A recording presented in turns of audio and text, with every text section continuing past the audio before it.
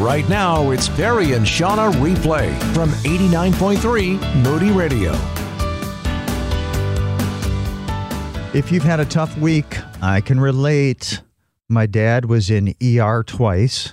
He went in the ambulance on Sunday, and then on Monday, he's doing okay. Thank God. 2 years ago, Wednesday, I lost my mom, my dear mom, and I've had some sleepless nights this week, and I have a suffering friend I've been walking with for many, many years, and he's just getting worse. It's been a tough week, and I just need a reset. I don't know about you. I need a reset. And so we bring in our buddy, Dan Mike from Crossroads Bible Church in Grand Rapids. You might be in a desperate place right now. And my question for you is, first, where do you go in that desperation? Who do you go to? Let me tell you something. When we are in moments of crisis and desperation, there is a temptation to listen to the voice of the world, which asks the question, how? How? How am I going to defeat this giant? It's too tall, too strong. How am I going to cross this river? How am I going to walk into that fiery furnace? How am I going to survive that lion's den? How is this wall going to come down? How is this economy going to get fixed? How is this going to get solved? How am I supposed to live right now? How am I supposed to do this? But a person of faith is not first and foremost driven by the question, how? But we are driven by who? We go to the who in our moments of crisis and desperation. The one who is able to use some kid throwing rocks at a giant. The one who is able to say, just walk around the wall in faith and I will make it fall down. The one who is able to part the sea. The one who is able to shut the mouths of the lion and quench the fury of the fire. The one who is able to be there for us and with us and through us in our moment of crisis. Who are you going to? It's not as important right now that we solve the question how, but that we are very clear on who we are going to. I go to the who. I go to the who. I'm going to the who. Yep. And that just brings to mind Isaiah 43, as Dan was sharing there. Isaiah 43, it's an incredible, incredible promise. Do not fear, for I have redeemed you. I have summoned you by name. You are mine. When you pass through the waters, I will be with you. And when you pass through the rivers, they will not sweep over you. When you walk through the fire, you will not be burned. The flames will not set you ablaze. For I am the Lord your God, the Holy One of Israel, your Savior. Isaiah 43, 1-3. That's amazing. We go to the who. We don't have to figure it out. I don't have to figure it out. I don't know how to figure it out. I don't know much, but I know the who. I surround myself with people who are smarter than me. And that's why. That's why I hang out with you, Perry. I surround myself with people who are smarter than me. And I have this brilliant friend who said to me once, just one of the things I love is the way that this friend challenged me. But he said, you focus a lot on the destination. But when you're walking with Jesus in God, our destination is also our companion. So rather than focusing on where you're going to get and when you're going to get there, focus on who. Focus on the who, right? Go to the who. Who are you journeying with as you walk it out? And that has been to me the thing I love most about God is I'm excited about eternity. I'm grateful for all that is mine in him. But the thing I cherish the most is that he's my companion in my life. Yeah, it's that right now relationship. Yeah. And go to the who. Yeah. I saw this reel the other day on Facebook that completely captivated my attention. Like I could not stop watching it. I know it did. You know showed what I'm it to talking me. about? Did I show it to you? Was it? I've got the joy. No. Oh, something different. Yeah, no, it's a different one. So if you don't know what a reel is, it's just a really short little video clip, like under a minute. And it replays over and over and over again. No, this reel is about a dance recital. There's a bunch of little girls. They're maybe 5 or 6 years old, and they're up on stage in their little leotards and their ballet slippers, and they're lined up, and it looks like they had just taken the stage. You kind of have to use your imagination for some of it because it's a short little video clip. You don't know what came before, but this is my guess. So all the girls got lined up by their teacher, and they're going to perform or whatever. So as they're standing there, they're looking out at the audience, and they're trying to find their people. And all the little girls are kind of scanning, and then they're finding their people and they're waving. And a teacher comes up behind one who can't find her people, and she kind of points to them, and the little girl lights up. Okay, there's a little girl in a black leotard with a little red tutu and a little tight little bun. And while this is happening and all these people are connecting with their people, she is just looking and looking and looking. And with each passing second, as the other girls find their people and wave and kind of come alive, you can literally see on this little girl, second by second, her becoming more anxious and more afraid as she scans the audience and she's looking for her support system. She's like, where are my people? Where is a familiar Where's my face? sponsor? Yes. And you can just see it in her, like getting worse and worse and worse, like second by second. And then it happens. She sees them, and her face lights up. Her whole body responds. She starts waving. She's smiling. She starts crying. She's wiping the tears, but she's waving and she's smiling. You came. You're here. Thank you. Thank you for coming. Thank you for showing up. Thank you for caring. Thank you. Thank you. Oh, I'm not alone anymore. I'm loved. Thank you. And I just kept watching this reel over and over and over. I must have watched it. I'm not even kidding. I must have watched it continuously like 20 times, and I'm crying watching this little girl see her people and just come alive. I'm tearing up just telling you about it. This is ridiculous. But here's what happened for me as I watched this reel. I was taken back to vulnerable moments in my own life. And some of them were platform moments. When I was 18 years old, I was in the Miss California pageant. I was Miss Artesia. And so as a, city representative, then you go on to the state. And so I'm in the Miss California pageant. It's in Palm Springs. And, I'm 18 and I'm with women up to like 28 years old. And I'm so out of my league. I'm still in high school.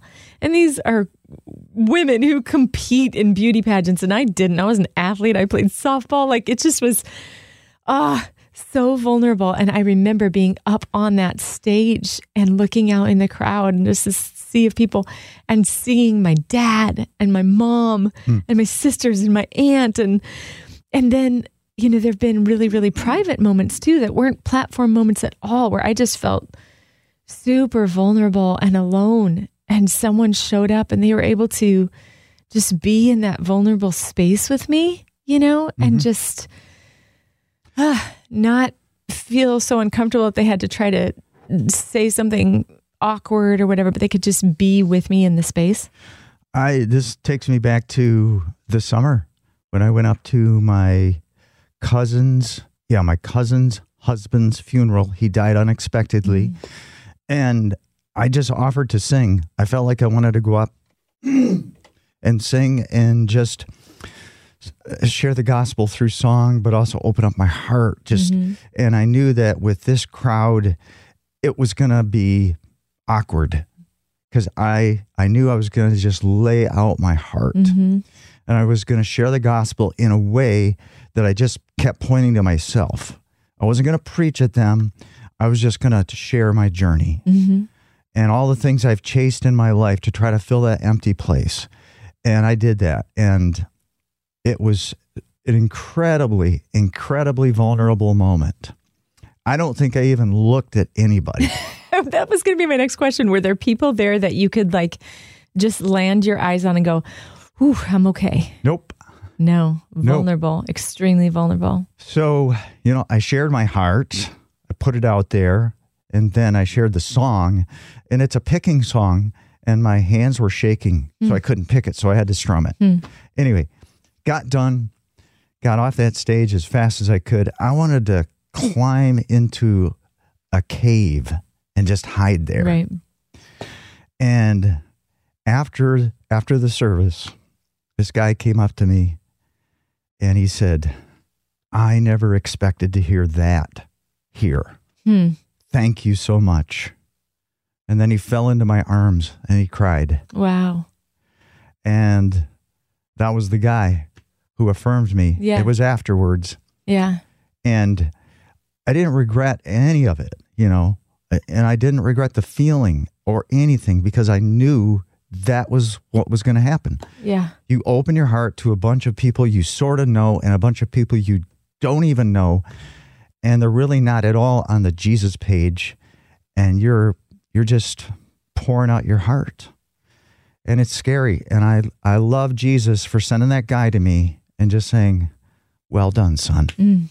Well done, son. Yeah. So I get it with looking out and finding your people, and wow, that's huge.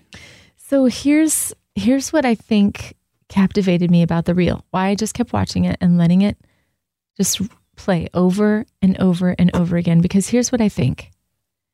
I think that there are people all around us who feel incredibly vulnerable and alone.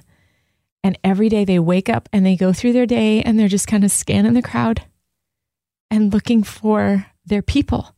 And they're all grown up and they look like moms and dads. They look like your boss. They look like a CEO. They look independent. They look like influencers. They look like they've got it all together. But inside, there's this 6-year-old little boy or little girl who feels vulnerable and alone and who needs to know that someone is for them, that someone sees them and cares about them. So here's what I'm thinking. You and me, let's show up today. Let's be the love of Christ to them. Let's see them. Let's wave. Let's cheer for them. Let's clap. Let's smile. You and I may never know the impact that this might have on someone else. To be used by God, you don't have to be all put together. Not at all. You just need to say yes when God taps you on the shoulder. My friend John is just an awesome guy. He's got an awesome heart for people. And I met him in Thailand in 2017. And he shared with me this story. This story is incredible. One day I was traveling from Togo on my way back to the United States. On my first flight, I was given an upgrade to business class. And as I was walking on the plane, God spoke into my heart and said, you're supposed to give this seat to someone that needs it. And I said, okay. It was a late flight. I was tired, but I said, no problem. So I asked the flight attendant, is there someone on this plane that needs a better seat? I would love to provide my seat. And she looked at me strangely. And she said, actually, there's a woman sitting right over there. And she told me she had just had back surgery. So I went to that lady and I said, I'd like to give you my seat. It's an upgrade and I think you could benefit it more than me. And this lady was very shy to take it, but eventually I convinced her and I sat in her seat. A few seconds later, the young lady that sat next to me said, sir, do you mind changing seats? I'd really like to sit with my friend who's sitting behind. I said, of course not. So I got up and I moved seats. I was sitting a few rows back on the aisle seat, and the man sitting next to me said, oh, sir, do you mind? My wife is sitting over across the aisle. Do you mind changing seats so I can sit with my wife? And I said, absolutely not. Okay, so now I'm in my fourth seat, and I'm not joking. The young girl sitting next to me said, oh, there's some of us who are students and we're traveling to do an internship, and I would love to sit next to my friend. She said it in broken English, and I said, of course not. By this time, the flight attendant was suspicious. Why was this man jumping around the seats on this plane? But I assured her, no problem.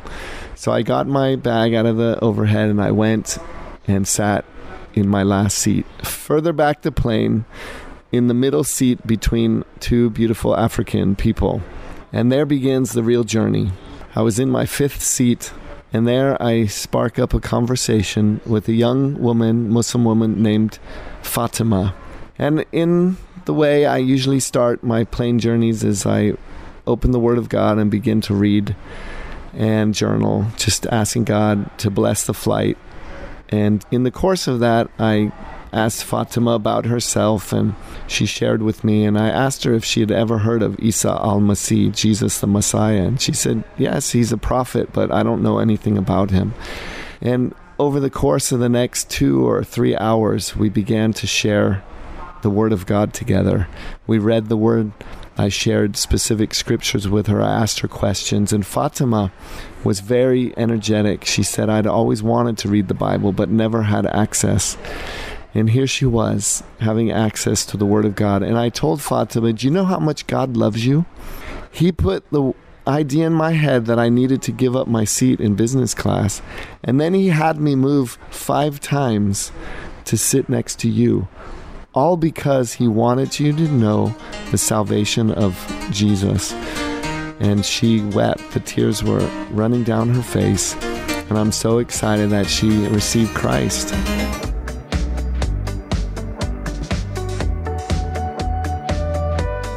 So one of the things at Christmas time that gets me every year is the fact that God became like us. That he came. I mean, he's the creator of everything. And he became his created. And he came like a baby, the same way that we came, completely vulnerable. And it's just hard for me to wrap my mind around why the creator of the world, who is over everything that has ever existed, all powerful, all knowing God, would literally come and dwell among us. But when we look at scripture and we understand better the heart of God and the story of God, we see he's always wanted to be with us. Start with the Garden of Eden. He walked with Adam and Eve in the cool of the day. Mm-hmm. He wanted to have time with them. He created us for relationship with him. And that was Jesus. That was Jesus walking in the garden. That wasn't just a metaphor. God, right. God in the person of Jesus actually walked with them in the garden. And one of the ways that we know it's not a metaphor, it's because the scripture says they heard him walking in the garden. Mm-hmm. So there were footsteps. This was an actual story of what happened. Yeah. And God was present in the tabernacle. The tabernacle was the movable temple, if you will, the huge tent that represented God's presence in the midst of his people and the place where they could meet with him and be with him.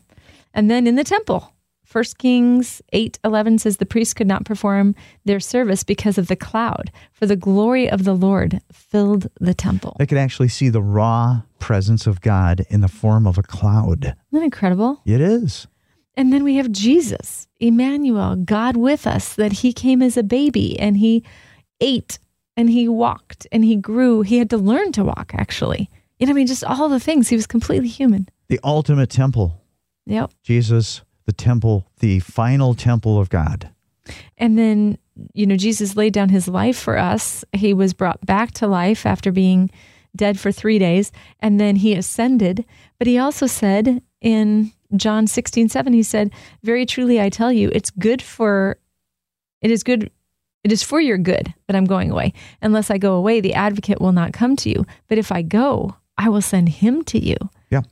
Poured his spirit into all of us to make us, as his people, his temple. Right. So continuous, ongoing presence of God with us, right? And then John 14:3, and if I go and prepare a place for you, I will come back and I will take you to be with me, that you may also be where I am. So we see this thread throughout all of history and all of time and the story of God, that he has always longed to be with us. This was the plan, always, that God would live life with us and be with his people. It's consistent to who he is and who he's always been. And here's why. He likes you. He loves you. He wants to do life with us. He wants to be in proximity with us. He wants to be with us. The God of the universe wants to be with us. The God who has always been moving toward us. Always moving toward us. Yes, because he likes you, because he loves you, because he wants to do relationship with you and be with you. So I know that Christmas can be kind of a messy mix of emotions. And I hope there are things that you're excited about and looking forward to. But in the midst of all of that, if you also are just struggling with feeling lonely this Christmas season, take on this truth. Hear this as absolute. God loves you. He likes you. He wants to be with you. And he promises he's never going to leave you. He'll never forsake you. So in those moments when you're wrestling with feeling alone, know that Emmanuel has come. God is with you. You are not alone.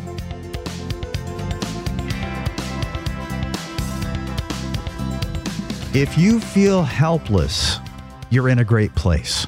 Wait, what? Yep. If you feel helpless, you're in a great place. Let's bring in Jim Samra. He's the pastor at Calvary Church in Grand Rapids. In engineering school, in my freshman year, I contract mononucleosis and then viral meningitis. And so it is a brutal year, and I'm petrified of failure. Not only am I not academically equipped for where I'm at, I no longer can go to class anymore. I'm so sick and I'm so tired. Every doctor says, look, you just need to drop out of school. I didn't have the money to drop out and re-enroll, and it felt like failure. And so here I was in the middle of my dorm room. I didn't want to call my parents because that felt like the cowardly thing to do. None of my friends really cared what I was going through in the sense of they didn't know what I was experiencing, but I felt like I was dying. And I'm like, I don't have the strength physically. I'm exhausted all of the time from the mono. I don't have the academic ability or the natural smarts. The only thing I felt like I had is I had heard for all these years in church, prayer changes things. And so in my dorm room, and I remember very specifically, it was in my class on vector calculus. It was a third semester class.